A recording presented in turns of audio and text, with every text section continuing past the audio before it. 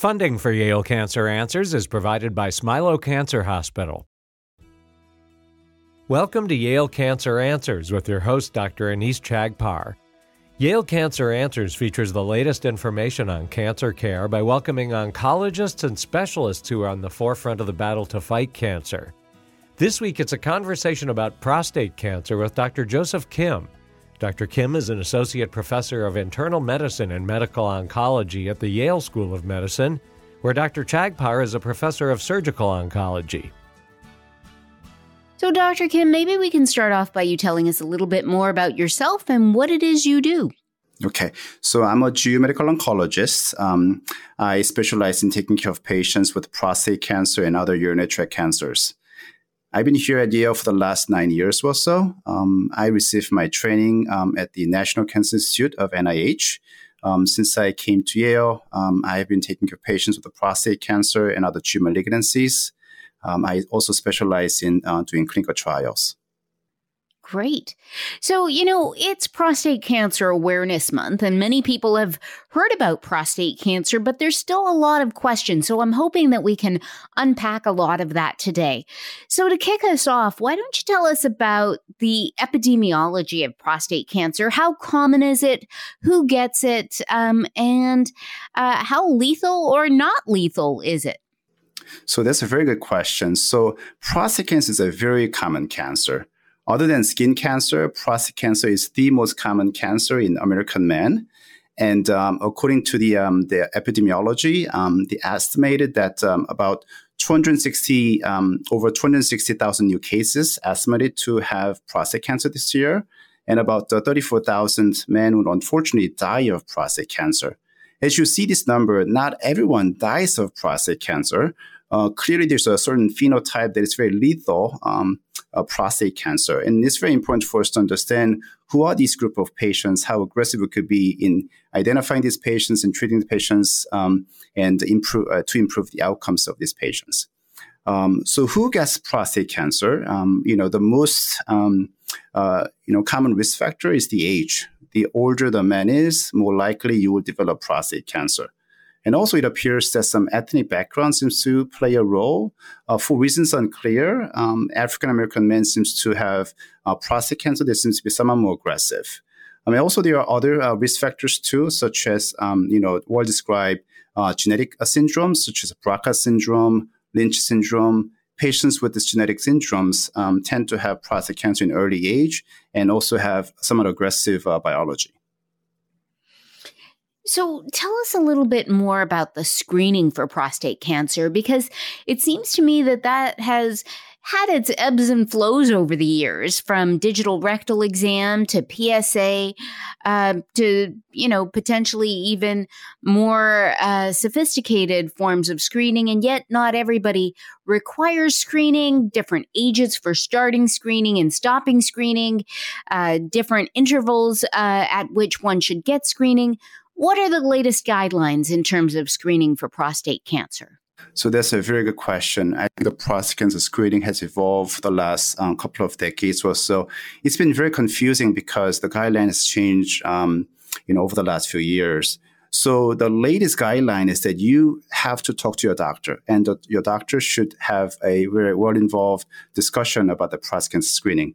In other words, if you have a strong family history, if your father, brother, or your uncles have prostate cancer in early age, you should be concerned about it, and you can talk to your doctor about this and see what other tests you could do to screen for prostate cancer. The most commonly used test to screen for prostate cancer is a blood test called PSA.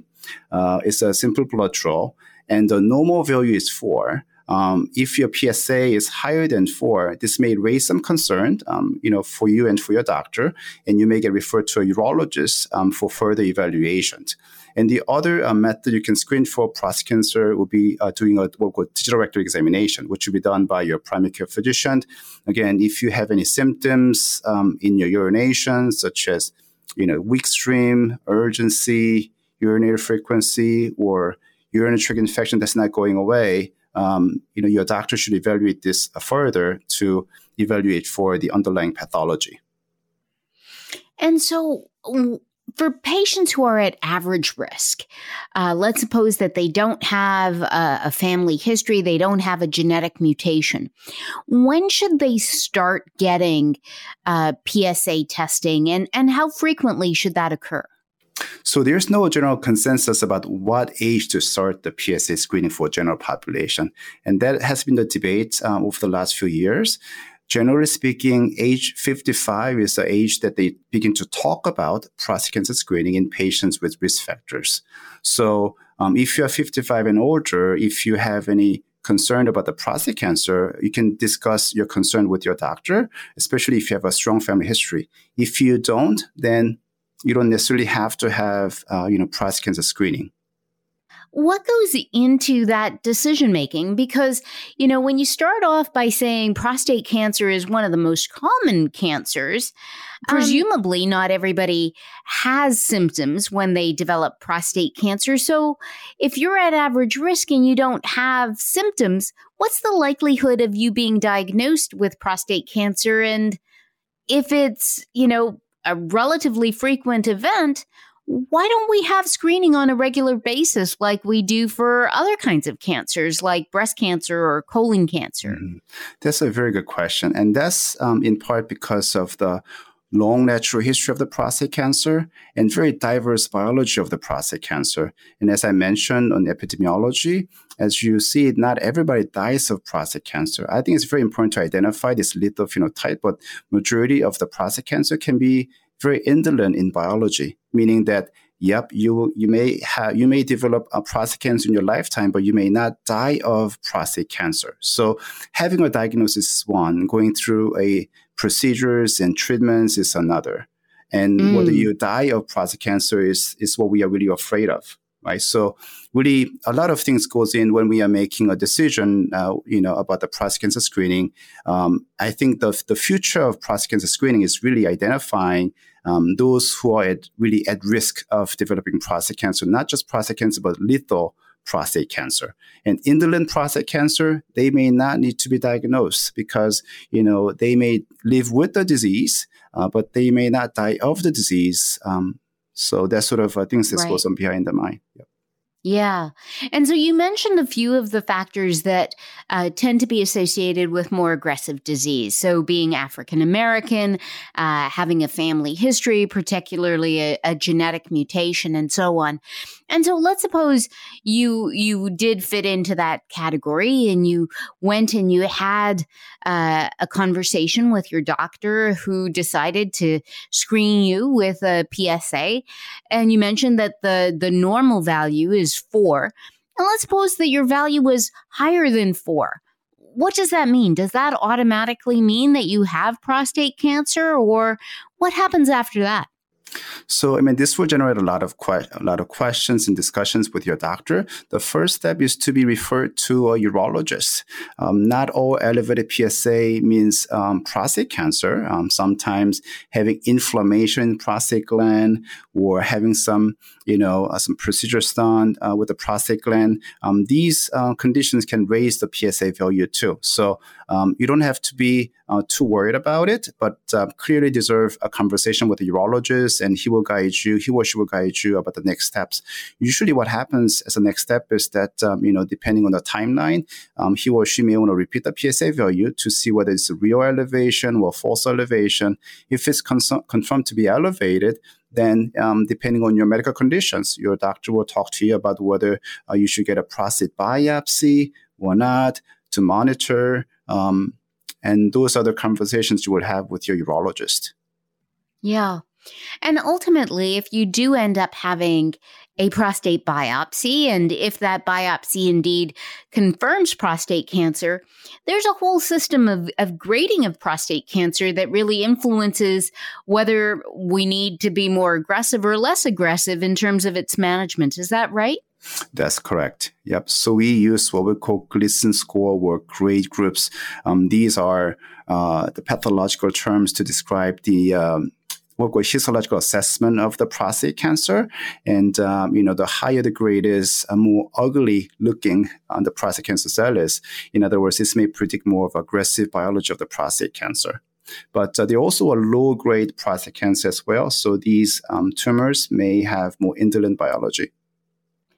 And so, talk to us a little bit more about that, because one of the things that I think may be confusing for people is the fact that some people may be diagnosed with a more indolent prostate cancer. And for them, they may have, watchful waiting or active surveillance, whereas others who may have a more aggressive prostate cancer may have other treatment modalities. So at what point is that decision made? Is there a particular Gleason score cutoff that helps us to decide which category people fall into, or what are the factors that go into that decision making?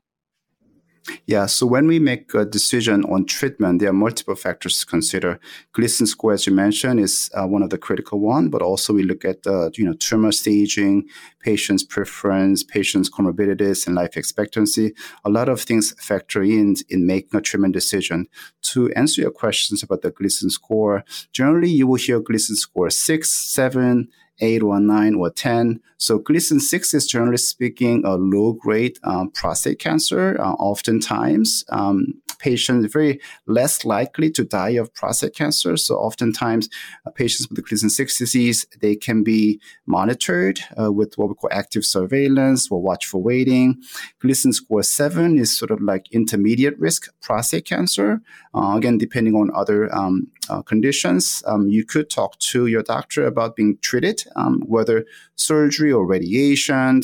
But for Gleason score 8, 9, or 10, these are rather higher grade prostate cancer, where you really want to consider receiving more definitive treatments with radiation or surgery. So again, Gleason score is one of the factors that go in making a treatment decision, but we should also think about other factors as well. And so when patients are treated with active surveillance, what does that mean? Does that mean that we just kind of close our eyes and say, well, you have indolent disease, or are these people followed? And if they're followed with imaging modalities, what modality is that? And how frequently are people monitored, or are they monitored with PSA? Like, what does active surveillance really look like? Yep. So it's an active surveillance, not passive. Active surveillance, we go in with an active surveillance with the goal of intervening at some point. Again, this discussion would happen with the urologist primarily. So during the active surveillance, patient will follow with the PSA once a year, or a prostate MRI to really understand the morphology, how the prostate tumor looks in the prostate gland. They also follow with the digital rectal examinations. So they follow these patients very carefully throughout the course to really make a decision as to when to intervene the prostate cancer. Oftentimes, you may end up receiving a surgery or radiation therapy, but other times, you may not need to be intervened for low-risk prostate cancer. Great. Well, we're going to take a short break for a medical minute. And when we come back, we're going to learn more about the treatment of prostate cancer patients with my guest, Dr. Joseph Kim. Funding for Yale Cancer Answers comes from Smilow Cancer Hospital, where the Gynecologic Oncology Program brings together a team of clinicians whose focus is to care for women with gynecologic cancers. Learn more at yalecancercenter.org/GYNONC. There are many obstacles to face when quitting smoking, as smoking involves the potent drug nicotine. Quitting smoking is a very important lifestyle change, especially for patients undergoing cancer treatment, as it's been shown to positively impact response to treatments, decrease the likelihood that patients will develop second malignancies, and increase rates of survival. Tobacco treatment programs are currently being offered at federally designated comprehensive cancer centers, such as Yale Cancer Center and at Smilow Cancer Hospital. All treatment components are evidence-based, and patients are treated with FDA-approved first-line medications, as well as smoking cessation counseling that stresses appropriate coping skills. More information is available at yalecancercenter.org. You're listening to Connecticut Public Radio. Welcome back to Yale Cancer Answers. This is Dr. Anees Chagpar, and I'm joined tonight by my guest, Dr. Joseph Kim. We're talking about the care of patients with prostate cancer in honor of Prostate Cancer Awareness Month. Now, right before the break, Dr. Kim, you were mentioning that many patients have indolent prostate cancer, which, even if diagnosed, may be indolent in its course, and it may be followed with active surveillance with PSAs and so on and so forth.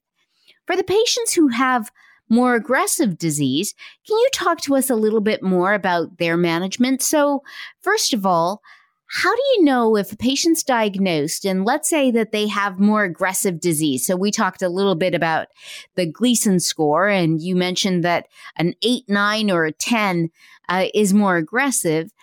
If a patient is diagnosed with such disease, how do we know that this cancer is confined only to the prostate and hasn't spread all over their body? Is there some sort of staging test that we need to do before we embark upon therapy?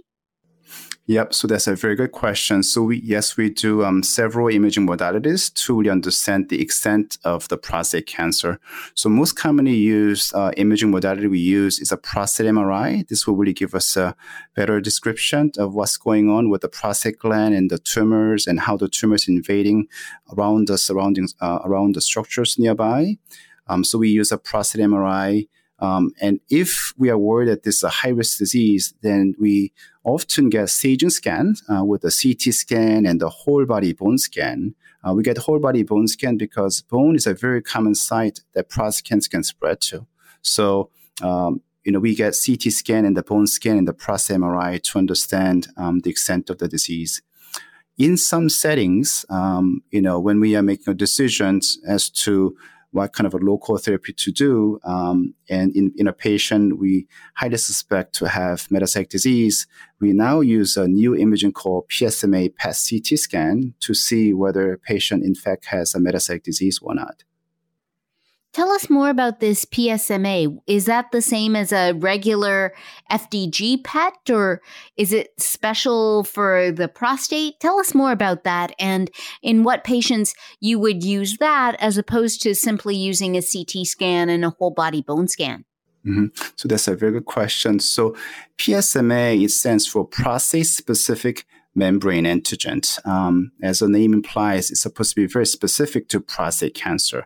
So if you think about this scan, this is actually much more sensitive PET imaging than the conventional CT scan or the bone scan.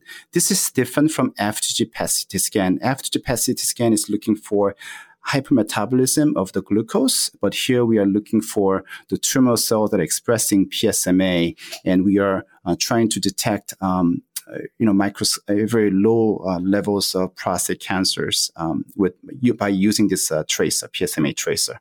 So this PSMA PET scan has about 3 indications. So in localized setting, in patients who just received the diagnosis of high-risk prostate cancer, your doctor is discussing about whether we need to do a surgery, radiation, or whether we should do a systemic therapy. Based on other clinical parameters, such as PSA level, Gleason score, which really raise our concern that this patient may in fact have a metastatic disease, then we may actually get a PSMA PET-CT scan to document and to prove the patient has a metastatic disease.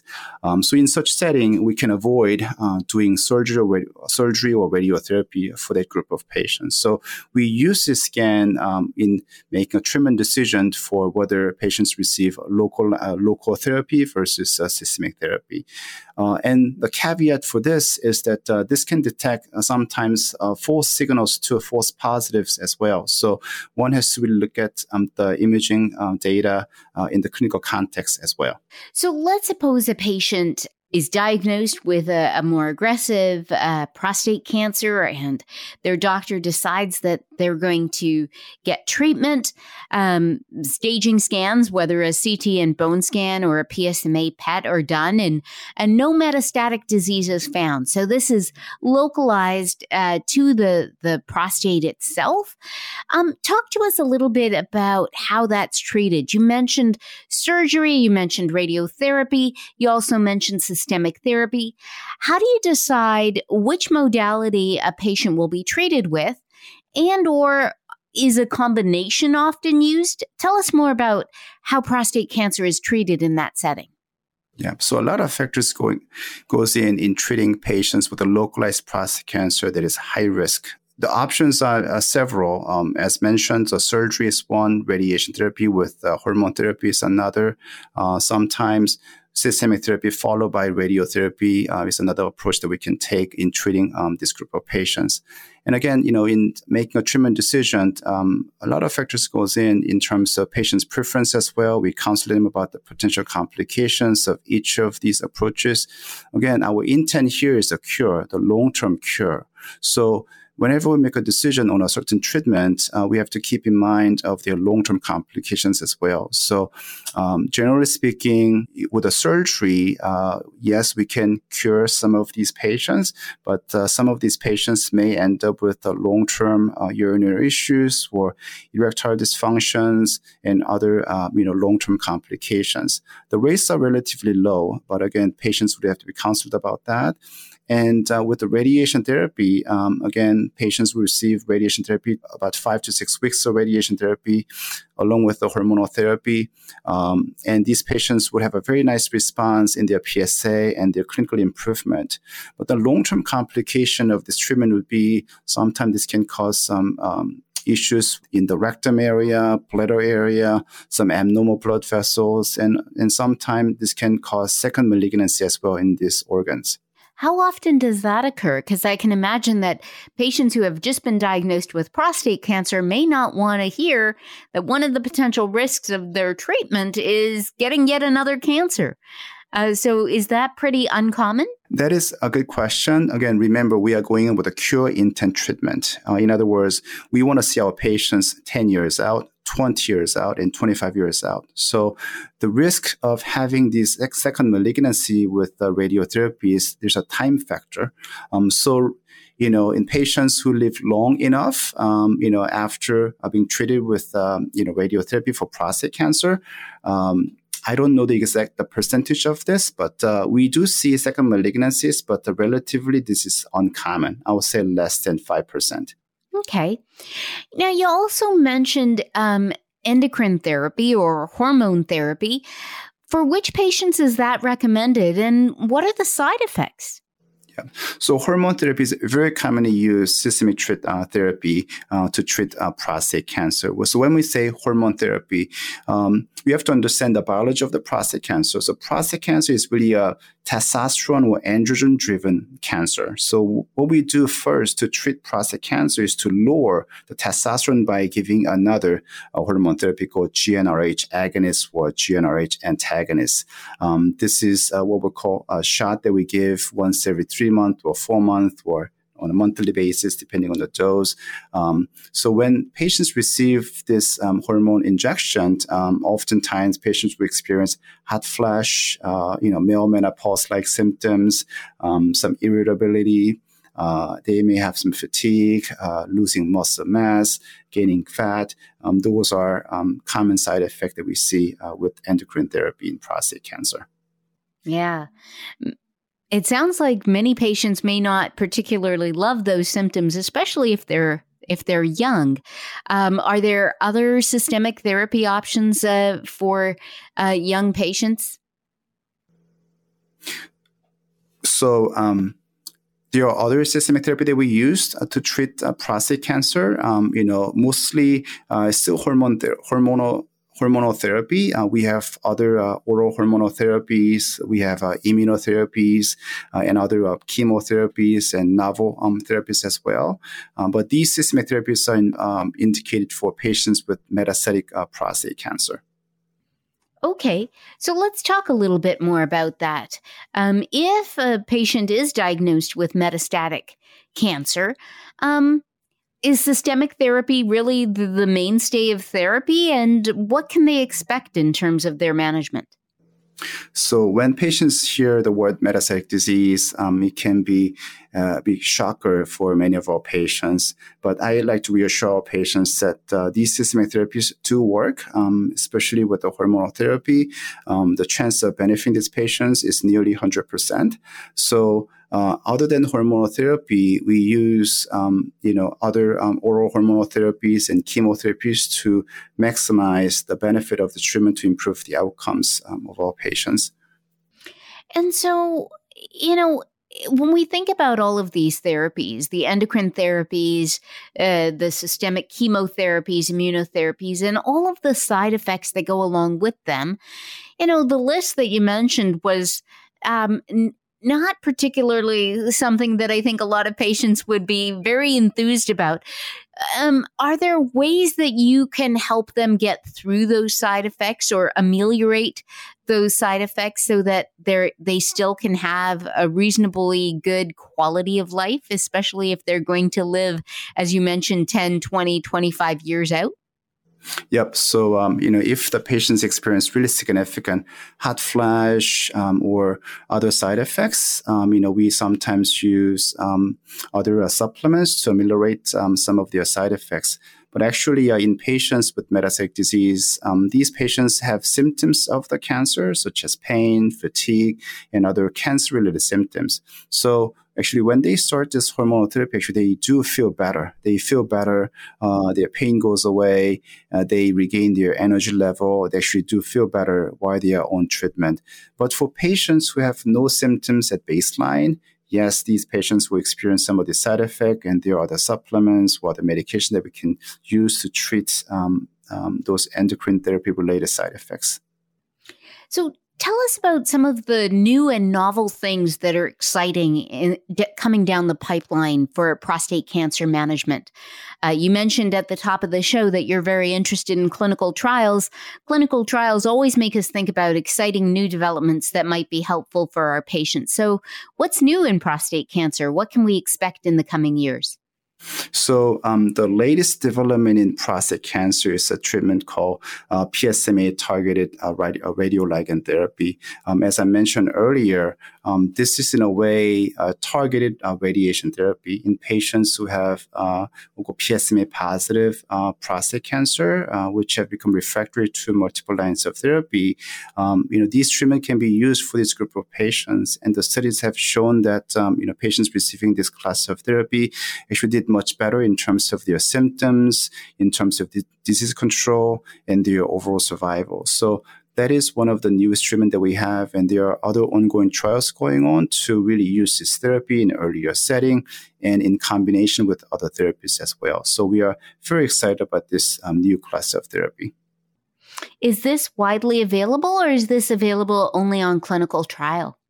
So actually, this therapy was recently approved by the FDA in April of this year, but then there was an issue with the supply, so there's a little bit of delay in using this therapy in operation in our clinics. But then there are other trials going on to investigate this treatment with other therapies to really improve the outcomes of our patients.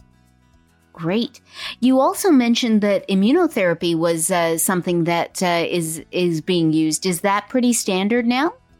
Yep. So there's a two class of immunotherapy in prostate cancer. One is a treatment called Sipuleucel-T. This treatment was approved in 2010. And we also have another, treatment called immune checkpoint inhibitors. This is really for patients with what we call mismatch repair deficiency, which is seen in about 5 to 10% of prostate cancer patients. And these patients may be eligible to receive this immunotherapy. Dr. Joseph Kim is an associate professor of internal medicine and medical oncology at the Yale School of Medicine. If you have questions, the address is canceranswers@yale.edu, and past editions of the program are available in audio and written form at yalecancercenter.org. We hope you'll join us next week to learn more about the fight against cancer here on Connecticut Public Radio. Funding for Yale Cancer Answers is provided by Smilow Cancer Hospital.